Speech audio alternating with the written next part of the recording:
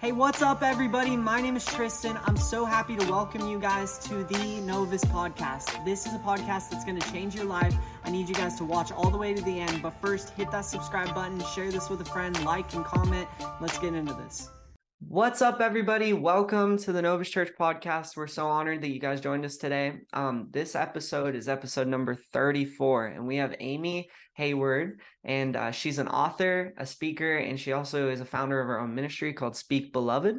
And y'all, I'm so excited to hear what the Lord is going to say through her and for our Q&A time.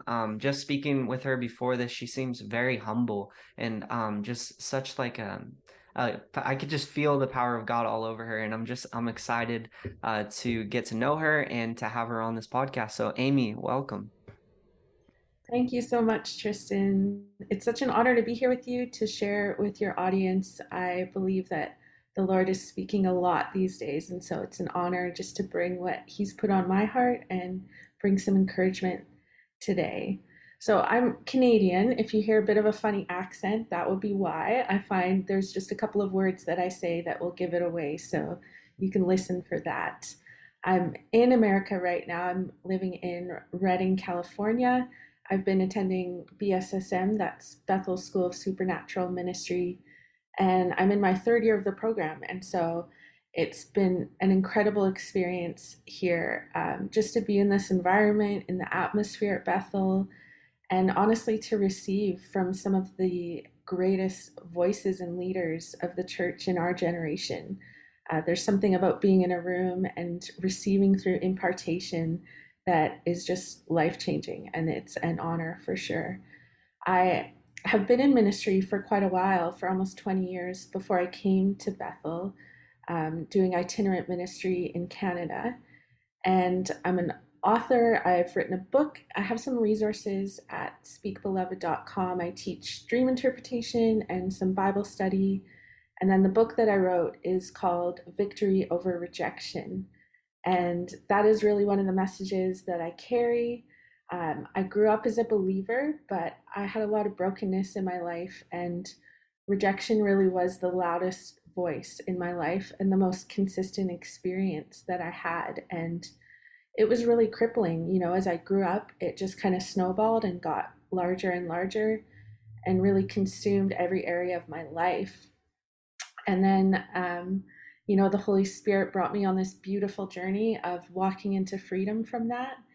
And my life has completely changed. The things that I'm doing now would have been terrifying to me when I was under the grip of rejection. And I couldn't imagine doing the things that I'm doing now.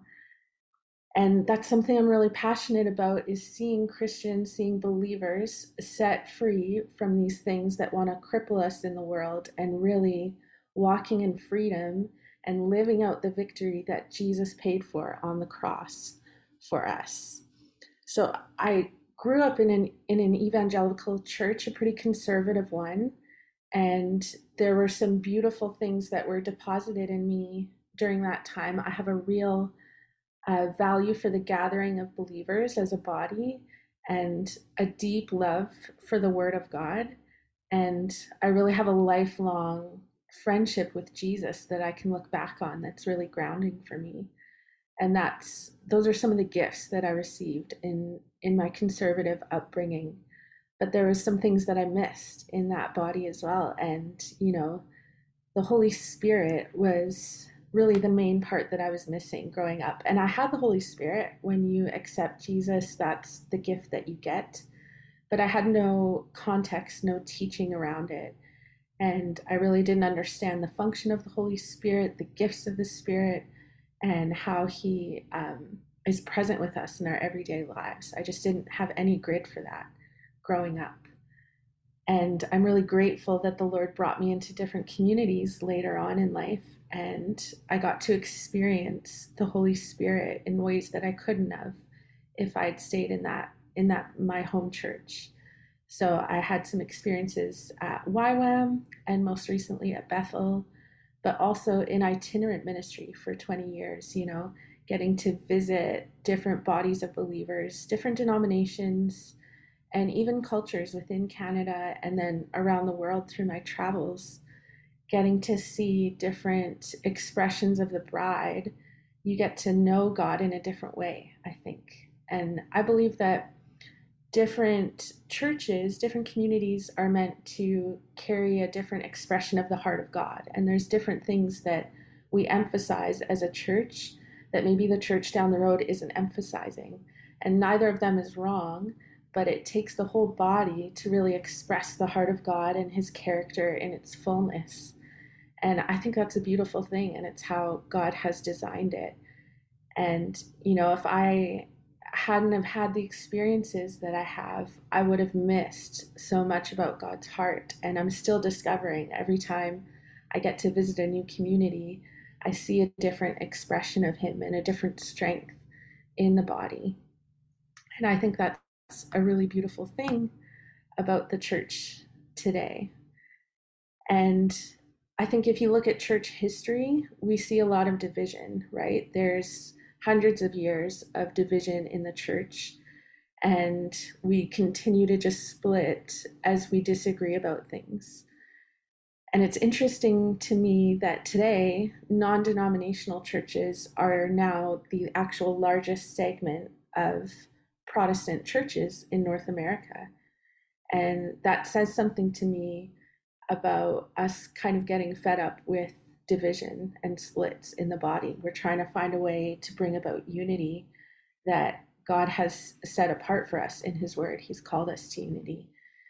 And I believe it's a transitional period for us as the church. And when I'm talking about the church today, I'm talking Big C church, the whole body, right?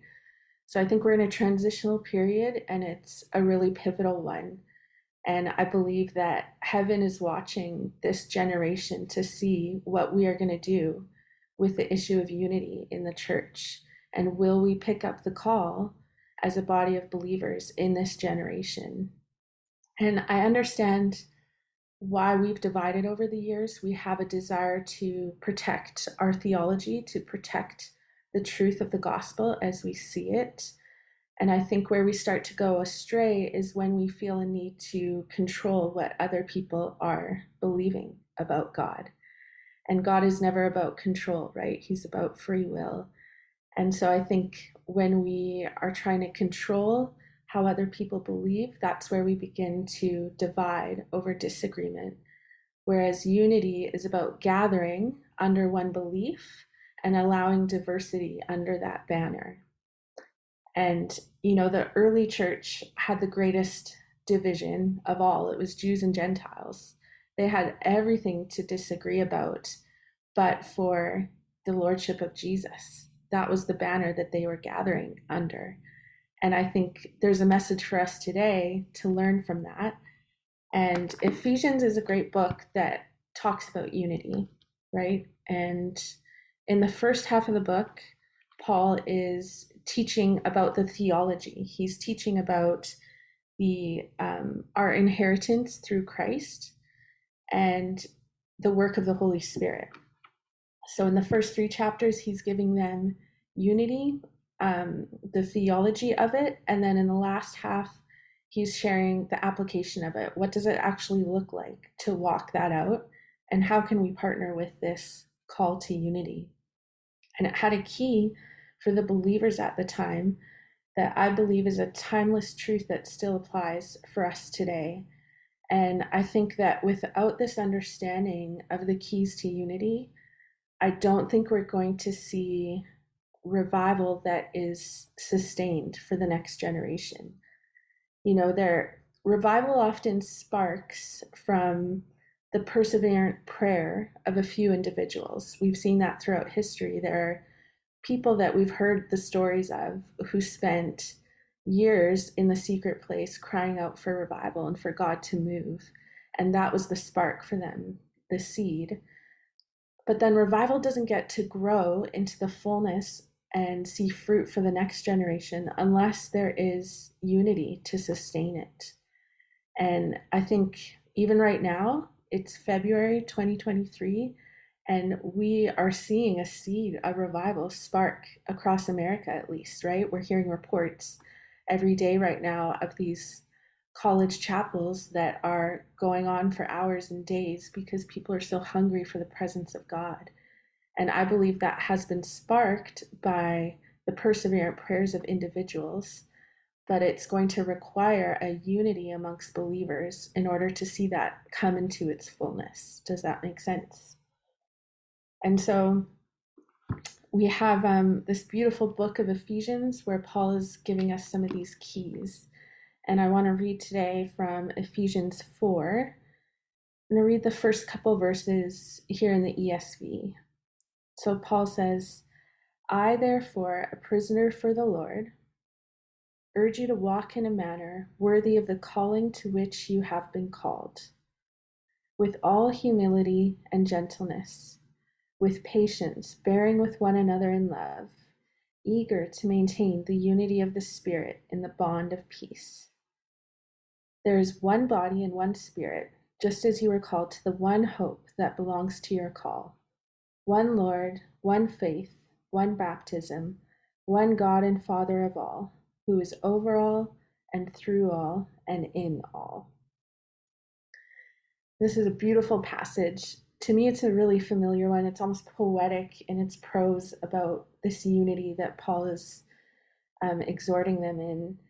And I don't know about you, but if you've been a believer for a while, some of these passages are so familiar that I think our brain starts to fill in the blank of the story. But this word is alive. It is alive. And when we are filled with the Holy Spirit, when we invite him to read the word with us, he will illuminate things and bring revelation to even the familiar passages that we can gloss over. And I really felt him highlighting this section of Ephesians for us today. And, in verse 4, he lays out these 7 elements of unity. And I think when we see a list of 7 things in Scripture, it should be a bit of an alarm in our brains to pay attention, because 7 in Scripture represents wholeness, completeness. And so right here, there's a clue that it's actually possible for us today to see complete unity in the body. This is not a word for when we get to heaven. This is a here and now word. Just as it was in the time of Acts, it's the same for us today. It is possible, and something that we should press in for, to see complete unity as a body of believers. There's no half-heartedness in unity. It is a fullness that we are pressing in for. So this is an invitation and a promise from the Lord to help. And this is the key that he's giving us here. There's 7 elements in verse 4 for unity. So it says one body, one Spirit, one hope, one Lord, one faith, one baptism, one God and Father. And another thing, when you see a list or a grouping of 7 things in Scripture, is it can sometimes be a chiastic structure. And that's a literary term that would have been familiar for the readers in the day. Today with Western literature, we're more familiar with kind of a to Z story where things build up and then the big point is the punchline at the end. But for the readers at the time, they were familiar with this chiastic structure where it's almost like if you picture a pyramid that's tipped over sideways. And so the point for them is in the middle. The punchline is the middle line, and the other lines relate to each other. So there's almost pairings. And you can see this a lot of places in Scripture. In the Psalms, you can Google a study of chiastic structure in Scripture. Also in Genesis, in the creation story, there's a lot of groups of 7 where things will relate to each other. And so point 1 and 7 would have some relation, points 2 and 6, and points 3 and 5, right? With line 4 being the punchline. And so if we look at this as the original reader would have, we see that with these 7 elements of unity, the key really is the 4th one, the Lordship of Jesus is the key to unity for the early church and for us today. That was the banner that they were gathering under, and they didn't let everything else divide them. And we have the same call today. And then the other points, we can't have unity without hope and faith. Those things are related and necessary. And then baptism here gets matched up with the Spirit. So where he's talking about baptism in Ephesians, he's talking about a baptism of the Holy Spirit. And that is central to unity in the church. And I know that this is something that often divides the church, but this passage makes me excited because it tells me that it is possible for all believers to have a value for the baptism and the filling of the Holy Spirit that is going to lead us into unity. And then the other points, lines 1 and 7, is the body and God the Father. And to me, that tells me that I need an understanding of God as my Father, but also a value for God as the Father of my fellow believers. And so if I'm having theological disagreement with another believer, I need to remember that they are a son or a daughter of the living God and have enough respect and honor for that I would treat them as such. And I think that's one of the keys that will help us overcome some of the disagreements in the church today. So we need all of these things, but the lordship of Jesus is central. And I believe that that is what is happening in this next move of the Spirit. The Holy Spirit always reveals and reveres Jesus and leads us to a revelation of him. And I think that's what is happening, is we are coming into a revelation of Jesus as Lord. And just as a general statement, I think in the previous generation, we've had a revelation of Jesus as friend. But in the coming one, we're going to need a revelation of Jesus as Lord. And he is both things. He is Lord and he is friend, and we need both.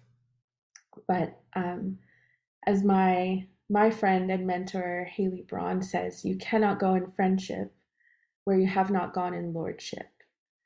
And to me, that means there can be areas of my life that are not under the lordship of Jesus. And because of that, I'm not going to experience a fullness of intimacy that I desire and need for my connection with him. And I think that's what's happening in the church, is that there are areas that have been preventing us from unity with each other, and those need to come under the lordship of Jesus. When Jesus is not Lord of something in my life, it's because something else is Lord. Either my own desires, or often my opinions or my value for the opinions of other people. I've put either myself or other people in a position of authority that is meant to belong to Christ alone. And when we do that, we will see a lot of division in our lives because we're trying to protect our own desires or cover up our own offenses. And it's submission to the lordship of Christ that is the key to coming against that attack of the enemy. And so the other real key here is the baptism, the value for the filling of the Holy Spirit. And I think what I've seen in my own life, when I'm not having a continual filling of the Holy Spirit, I start to see the evidence of it. I start to see a lack of the fruit of the Spirit in my life. When I'm lacking patience or joy or gentleness, it's not those things that I'm lacking, but it's the person of the Holy Spirit that I'm lacking. And I think this is true for us as a body of believers. When we are lacking gentleness with fellow believers, that's an area where we need to stop and say, oh, Holy Spirit, we need your help. I need a fresh filling from you so that I can engage and love and honor my fellow believers. And, in 1 Corinthians 12 is another great passage where it's talking about unity. And there's this great verse in there that talks about how, as a body, we should rejoice with those who rejoice and suffer with those who are suffering. And that's another indication for me of when I'm lacking a filling of the Holy Spirit, is if I am suffering when others rejoice, if I feel offended when someone's getting something that I want, or when I'm rejoicing at someone's suffering, when there's something in me that feels good seeing someone else put down, that means I need the Holy Spirit. That is an area of my life where I need a fresh filling from the Holy Spirit. I cannot do these things without Him. I cannot produce fruit apart from the Holy Spirit. And as a body of believers, we will not see unity without a filling of the Holy Spirit and a value and an understanding and a practice of the baptism of the Holy Spirit. And Jesus talked a lot about unity in his final days with his disciples. You can see it all over the Gospels. But this was something that was important to him. And, in John 13:35, he says, "A new commandment I leave for you, love one another as I have loved you. And by this, the world will know that you are my disciples." He says this a few times in the Gospels. This is how the world is going to know, is when we are loving each other well. Right now, I don't think the world looks at the church and says, "Oh, that's a God I want to follow." I think, unfortunately, they look at the church and they see division and malicious statements online and a lot of personal attack and hypocrisy. I think that's what the world sees. But again, this is a general statement. I love the church. I see a lot of good in it. But I think when the world is looking, that's what they're seeing. And Jesus told us how to do it. The stakes are high. This is not just about us feeling good in our churches. This is about the world knowing God and knowing who He is. And Jesus said, they're going to look at you loving each other and say, that is a God I want to follow. And we need both the lordship of Jesus and the filling of the Spirit if we're going to fulfill that commission from the Lord. And I think, in the context of Ephesians, this passage of Ephesians 4, we often know as the part about the fivefold ministry. And I think every position, every gift in ministry should be pointed to this goal of the building up, the encouragement of the body of the church. And I'll just read a few more verses here, if that's okay. So verse 11, he gives the functions of the fivefold. And then verse 12, he says, it is to equip the saints for the work of ministry, for building up the body of Christ, until we all attain to the unity of the faith and the knowledge of the Son of God, to mature manhood, to the measure of the stature of the fullness of Christ. These are not just words. This is our assignment and what is possible today. The measure of the stature of the fullness of Christ. How beautiful. And then this is the fruit. This is what we're going to see when this happens. Verse 14, that we may no longer be children tossed to and fro by the waves and carried about by every wind of doctrine, by human cunning, by craftiness in deceitful schemes.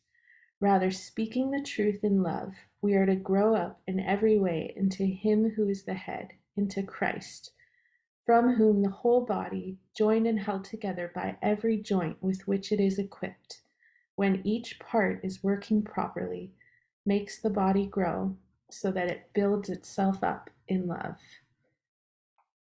Beautiful. This is the word of the Lord for us. This is our goal and our promise from Him, that we can be such a united, mature, well-functioning body of believers that we will be building ourselves up in love, and we will be a signpost to the world of the truth of who God is. And there's not one denomination that is going to arrive at the measure of the stature of the fullness of Christ. It is not the Protestants or the Catholics. It is not the evangelicals or the charismatics. It is all of us gathering together under the lordship of Jesus and the filling of the Holy Spirit that we will arrive at that beautiful truth.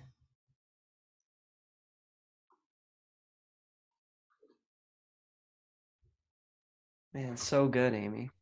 Ooh. Yeah, I think that word was definitely for everyone in the body of Christ. Mm. And I agree 100% with everything you were talking about. So, I would love to just flow into Q&A right now and just talk about this first question. With you moving to Reading, I'm sure you've had, like, even before moving to Reading, I'm sure you've had really powerful encounters with God. And I just wanted to ask you, like, what is the most impactful encounter with God you have ever had? Hmm. Yeah. I mean, I honestly I didn't really understand that word encounter Mm, before I came here. It's very much a part of the culture and the language at Bethel, but I think I think the most powerful encounter is the most recent one you've had. I think we need to have a lifestyle of encounter where we're not just relying on the manna from last year, but we are pressing in for a continual moment in the manifest presence of God. So just this morning, I had an encounter with the Lord in during my worship time. Um, but I know we like the big dramatic stories as well that testify of what God can do. Um, One that really changed me was last year, around this time, actually, a year ago. I got to be a part of some really incredible prayer nights here where we were pressing in as a community for some things. And uh, during some worship times, I felt the presence of God so strong in the room that I could not get off the floor. mm, I was stuck to the floor, just with the weight, with the glory of the Lord. And for me, that came along with an incredible conviction of the availability of the Holy Spirit. And I had this awareness come over me that it was not just in this moment that the manifest presence of God was available, but that it's actually available to me in every moment. mm, Ooh, and I feel the fire all over me right now as I talk about it, because this is the truth for us, for every believer. He mm, is fully available to us in every moment. And it impacted me so deeply. I felt at the same time an intense repentance for all of the moments where I had been unaware of his availability. mm. And I remember weeping deeply for a few weeks. I would have these waves come over me of repentance for not noticing the Wow. Holy Spirit's availability to me. But that for me, repentance always comes hand in hand with the mercy of God. It's both at once a turning away from what was not good and a falling into the depths of his mercy. And so I would weep over my ignorance of him Mm, and also be overwhelmed by his grace that he would allow me to still come in that moment and experience his fullness, that there was no limitation because of any choices that I had made in the past. And so, that was a couple of weeks for me last year where I was having a fresh revelation of this truth. And mm, it really did bring transformation. I remember just having zero appetite for anything else. Not mhm. that I was doing anything really bad, but just any media, any entertainment, any conversation about anything other than him and his presence had zero interest for me. Wow. And it also came with a great love and hunger for the Word of God. I remember going to sleep just hugging my Bible or having it under my pillow because I just was so hungry and so aware of how good and real His Word is. Mm, And so that was an encounter that brought lasting transformation in my wow. life. Wow, that's really good. I've had similar experiences, like with that repentance thing, I think when it's funny how when you have an encounter with God and he like highlights those things that you may have not realized that you needed to repent of, and you're like, oh, I've just been walking in this sin, like I've had no idea. And you're just like, okay, God, and the weeping like you're talking about, I've had that where it's like bawling, but he like comes and comforts you. And I love that about him. Like as you're walking through this repentance, he's like, hey, it's okay. I'm right here. You're gonna get through this. Kind of like when it's kind of like when a child like maybe like they break something, like a vase in the house, and they just feel really bad about it, and like they don't want to do it again, and they won't do it again, or maybe they might make a mistake and do it again, but the parent goes and they comfort the child like, hey, it's okay, and they don't just scream at them, and I love that about God. Like he doesn't just yell at us when we fall into sin, but he highlights it to us, and then he comforts us as we walk. And I believe he does that through encounters sometimes. Yeah. Um, so which leads me into this, like, I think through these encounters come change of perspective. And I wanted to ask you, coming from like a conservative, like Baptist mindset kind of thing, how has God changed your perspective, not only in the last 5 years, but in the last year, kind of like being in BSSM and walking with him? Yeah, I mean, the number I've received so much here in the past 3 years, but the number one thing, the thing that I would do it all over again for, is a value for the manifest presence of God. It's something that this house carries as a core value and represents really well. And so I've learned a lot about what that looks like in a room of believers. I've learned a lot about how to cultivate that in my own life, in my own secret place with the Lord, Mm-hmm. and how to impart that to others and to bring it out into the world. The manifest presence of God is not just meant for our secret place, it's meant to be brought out into the world to draw people to Him. And so, I talked a little bit about how I grew up without that really. Mm-hmm. And it's the greatest gift that I've got here is a value for the presence of the Holy Spirit. And I think it's something that I want to continue to grow in. It's not a goal that I've arrived at, it's a relationship with a person, right? And so I have a growing understanding of who the Holy Spirit is as a person, but more than that, a desire to pursue intimate friendship with Him.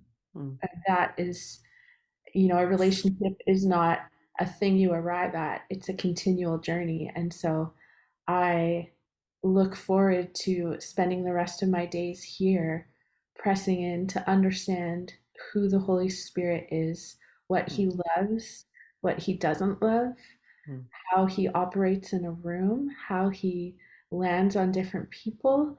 Um, that has been the greatest gift to me. Wow. Yeah.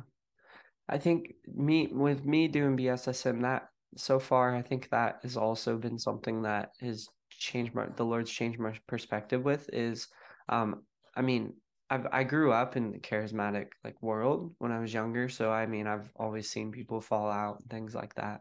And I've seen the Holy Spirit move throughout a room. But I think the intimacy and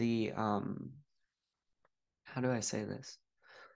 Whenever like I've been in rooms where like it feels really thick when I visit Bethel, like you walk in there and it's like, okay, God's here, and I don't I think that sometimes some churches like it's easy to try to fake that, but when he's actually present, it's a complete different presence, and I think, hey, if that makes sense, I hope that does. And I hope it doesn't come off like I'm saying other churches are faking the presence of God, but there is like we can try to twist emotions and things like that, or we can actually invite him and like you're saying, like host that presence. And I think Bill and everybody does a really good job at walking in that, and I love it. And my perspective honestly like has changed so much over the last year.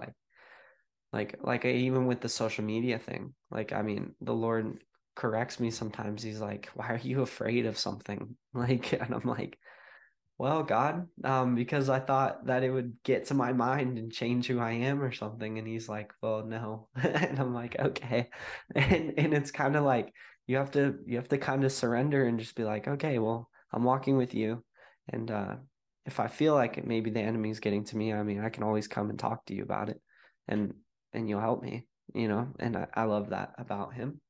And so, hey, I don't want to move on, but we kind of have to save time. But Mm. the the story behind your book, I put that in the questions just because like I really want to know because I'm actually currently writing a devotional with Hannah. We're working on that, and I just want to know like your perspective. What was it like writing that and with the Lord? Yeah, I mean, I have known for a long time that I would write something. It's how I kind of started in ministry when I was very fearful to begin. You know, Speak Beloved is the name of my ministry. My name, Amy, means beloved. And the Lord had brought me through this journey of freedom from rejection and understanding my identity as His beloved. Mm-hmm. And He was asking me to speak, but I was really afraid to step into it. And so I started by writing a secret blog. I didn't tell anyone about it for a while. It felt like a really safe way to step out in obedience and yet learn to grow first before I let the world see it, right? Mm-hmm. So I practiced it for quite a while and I went and got equipped. I did biblical school with YWAM online because I wanted to be a good steward of what God was asking me to do. And so, and then I waited. I am not great at understanding the timing of the Lord. That's something I'm growing in. And so there was a few times where I would start a project that felt like it could be a book, and then had to pull back because I didn't feel the grace on it. Mm-hmm. And it was, you know, in my first year here at BSSM that I felt there was a grace to move and to move quickly. And when I did that, it came together in just a few short months for me. And there really was a flow that I found with the Lord in writing that showed me that it was the right time. I think sometimes we don't know and we have to take risks and Mm-hmm. step and be willing to pull back if we don't feel the grace of God on it. So that was my experience, and yeah, it was fun. It was also hard. It's, just because the Lord's in it doesn't mean it's easy. Mm-mm. I That's so definitely had. true. That is true. We sometimes think that, right? We think, oh, if God's asking me to do something, it's all going to come together and everyone's going to love it and it's going to be easy. Yeah. And it's like, okay, now I'm up till 3 in the morning. Yeah. And yeah, Yeah. requires perseverance and stewardship and Mm-hmm. dependence on Him, even Mm. in that obedience. So, but it's a worthwhile project. I think you'll learn a lot as you go through the process. Amazing. I something I'm starting to realize it's extremely therapeutic. Like Mm. I don't I didn't I didn't think it would be, but it is. I thought it was just gonna be like, oh God, I'm gonna be stressed writing this. But no, it's been like I come home and even if it's been a long night or something and I'm just like, okay, I gotta put in a few hours writing this or even just 30 minutes, and it's just like I feel like I'm kind of pouring my heart out and it just feels incredible. And I feel like I'm not only partnering with him but kind of like hearing him more when I'm doing it. I don't know if that makes sense. um so you spoke a little bit about Speak Beloved. So what is the overall goal of your ministry? Mm. I think just to encourage the bride. Mm, I have a deep, deep love for the bride, as you may have heard today. Um, and you really do. uh, it it grieves me to see how willing we are to tear each other down. Mm, It grieves me deeply that when I see that we don't have a value for the words of Jesus to build each other up. Um, and so I feel like if that's all I can do with the rest of my life to encourage the bride to build her up, I will gladly spend my life on that, because the truth is, Jesus deserves a beautiful bride and a united one.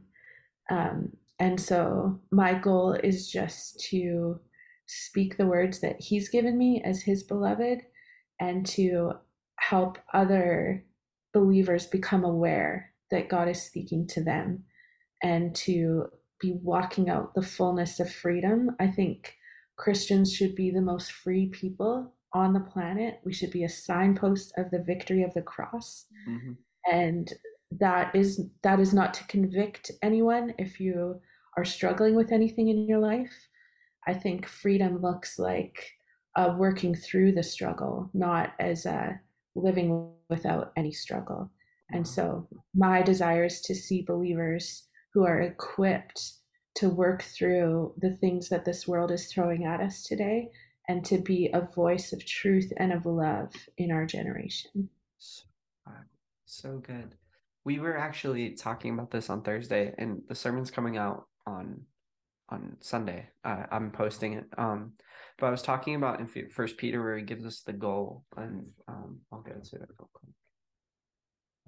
Maybe I won't go to it, and I'll just kind of quote, because we're running out of time here. But so he talks about like our goal is to love one another, and I love how God structure. I love how in the Bible it talks about like we can't truly love God if we don't love others, and like we're seeing like even in my own social groups, like it's like some people are saying I love God, but in the same breath say they hate another believer. And I don't think the two go hand in hand. I think if you love God, you're going to love his kids. And that doesn't mean you're not going to make a mistake, but I think like the moment we recognize that we have a hatred toward another believer, we need to repent of it. And I personally had to do this, and I share this in my sermon. I allowed, so I didn't even know who Kenneth Copeland was, right?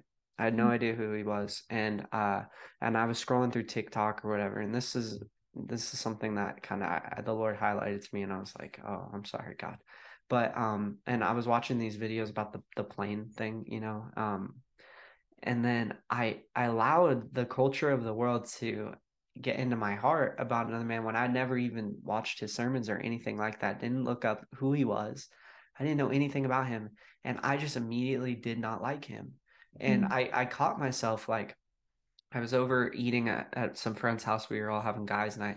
And I was like, man, I do not like Kenneth Copeland. They were all talking about them. And my pastor asked me, why, Tristan? I was like, I don't know. I think because of his jets and all that. And then he's like, that's not good. And then immediately I felt the Holy Spirit tell me to repent. And I was like, oh my gosh, I'm walking with hatred toward another believer right now. So I repented of that. And I actually called my friend, like Nehemiah. I was like, dude, I had to repent this week. And he was like, what do you mean? I was like, I had a hatred for Kenneth Copeland. And now I'm like, I love the man. I'm praying for him every day, and it's building my relationship with him, even though he doesn't know me. Like I'm like repairing that. And he's a hero in the faith, and I didn't even realize that at all. And I think a lot of people allow videos on YouTube or things like that to dictate your opinion on someone when you don't even know who they are, and like they could be doing something powerful for the kingdom and you have no idea. And God could be using them in great ways, and maybe the Lord has something for you through them, and you're cutting yourself off because of something that the enemy put in front of you on purpose. Yeah, I think that's a great test of if you are able to love someone, can you receive something from them? There's a lot of times I'll walk into a church from a different culture and environment, and things are not as I would do them. Yeah. Maybe the worship is quite different. I wouldn't have chosen these songs. I don't like their decor behind the altar, whatever it is, right? Mm-hmm. But am I able to posture myself in a place to receive from this person or this community, Mm-hmm. even though there's a lot of differences? And if you can't receive anything from them, that's a sign that your heart has been hardened there, and Mm. it needs to come under the lordship of Jesus. That's really good. That's really good. Um, well, so what is something that you feel the Lord is doing in the body of Christ right now? You kind of talked about it in your sermon, but yeah. Yeah, I mean, what I'm seeing in my own life and in our community Hmm. is a reverence for the Lord. A There's a fear of the Lord that is happening right now in the spirit, that I think is really important. And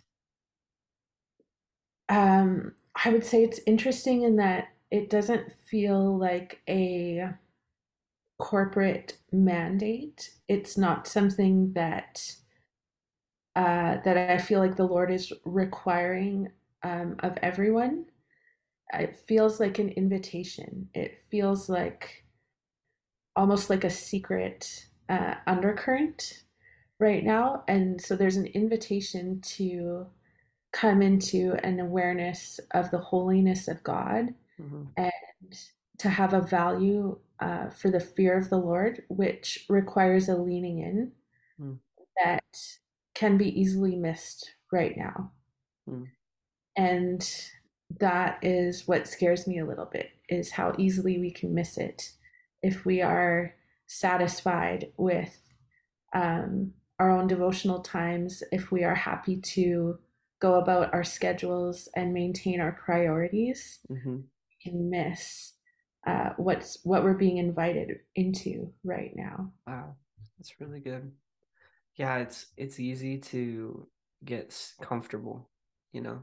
I think something that I've been recognizing as I've built Novus and with the Lord and walked with this is like it's so easy for me to just be like, no, Lord, I just want to worship on my own and read my Bible and be alone today. And he's like, nope, you need to get on a Zoom call and talk to people on the other side of the planet. And I'm like, no, and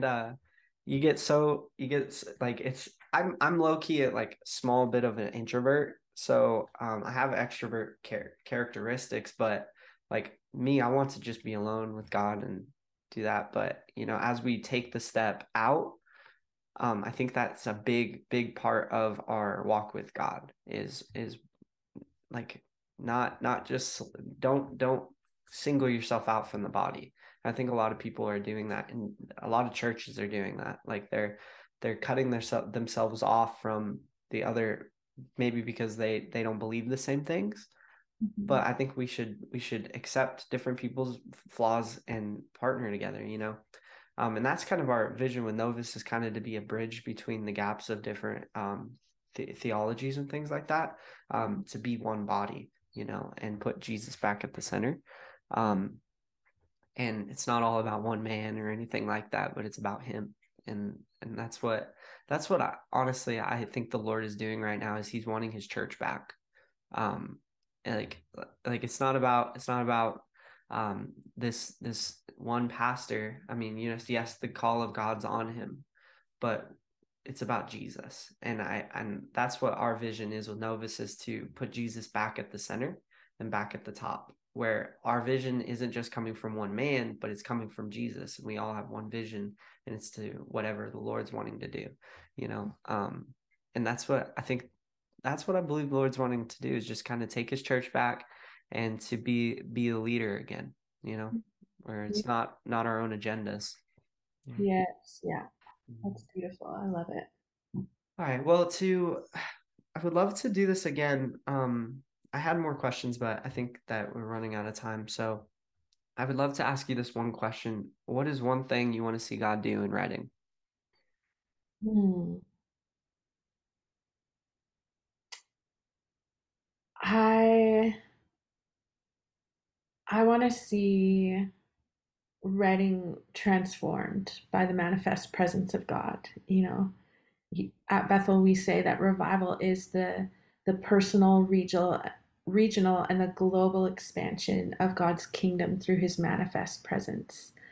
And I want to see that explode in the city I want to see people being transformed outside the walls of the church. I want to see the community um, touched and aware of what God's presence is.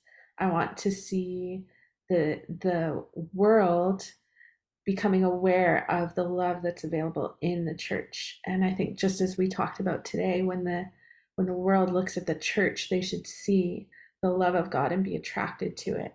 And I know that there's always opposition from the enemy against that, but I can see a Reading where the world is so attracted to what is happening in the church that it was transforming the streets.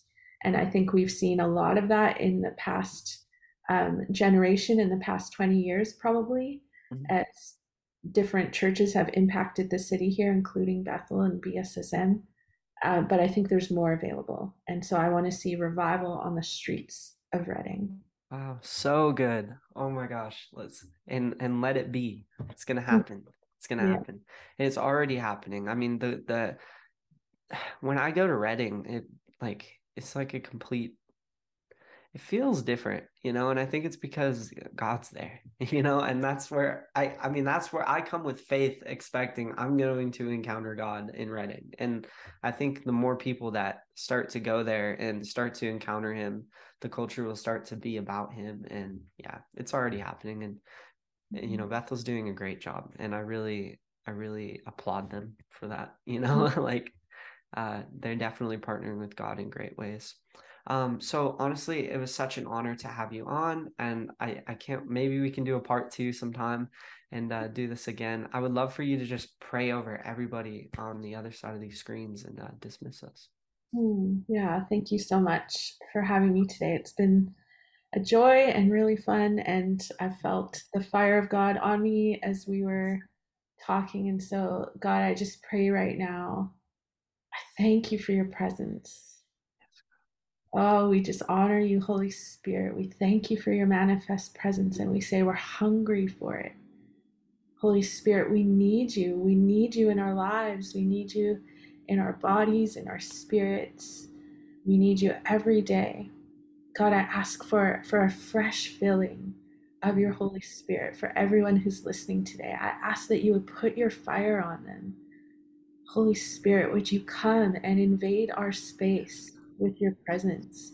Would you come and rearrange our priorities, God? Would you come and ruin our calendars with your manifest presence?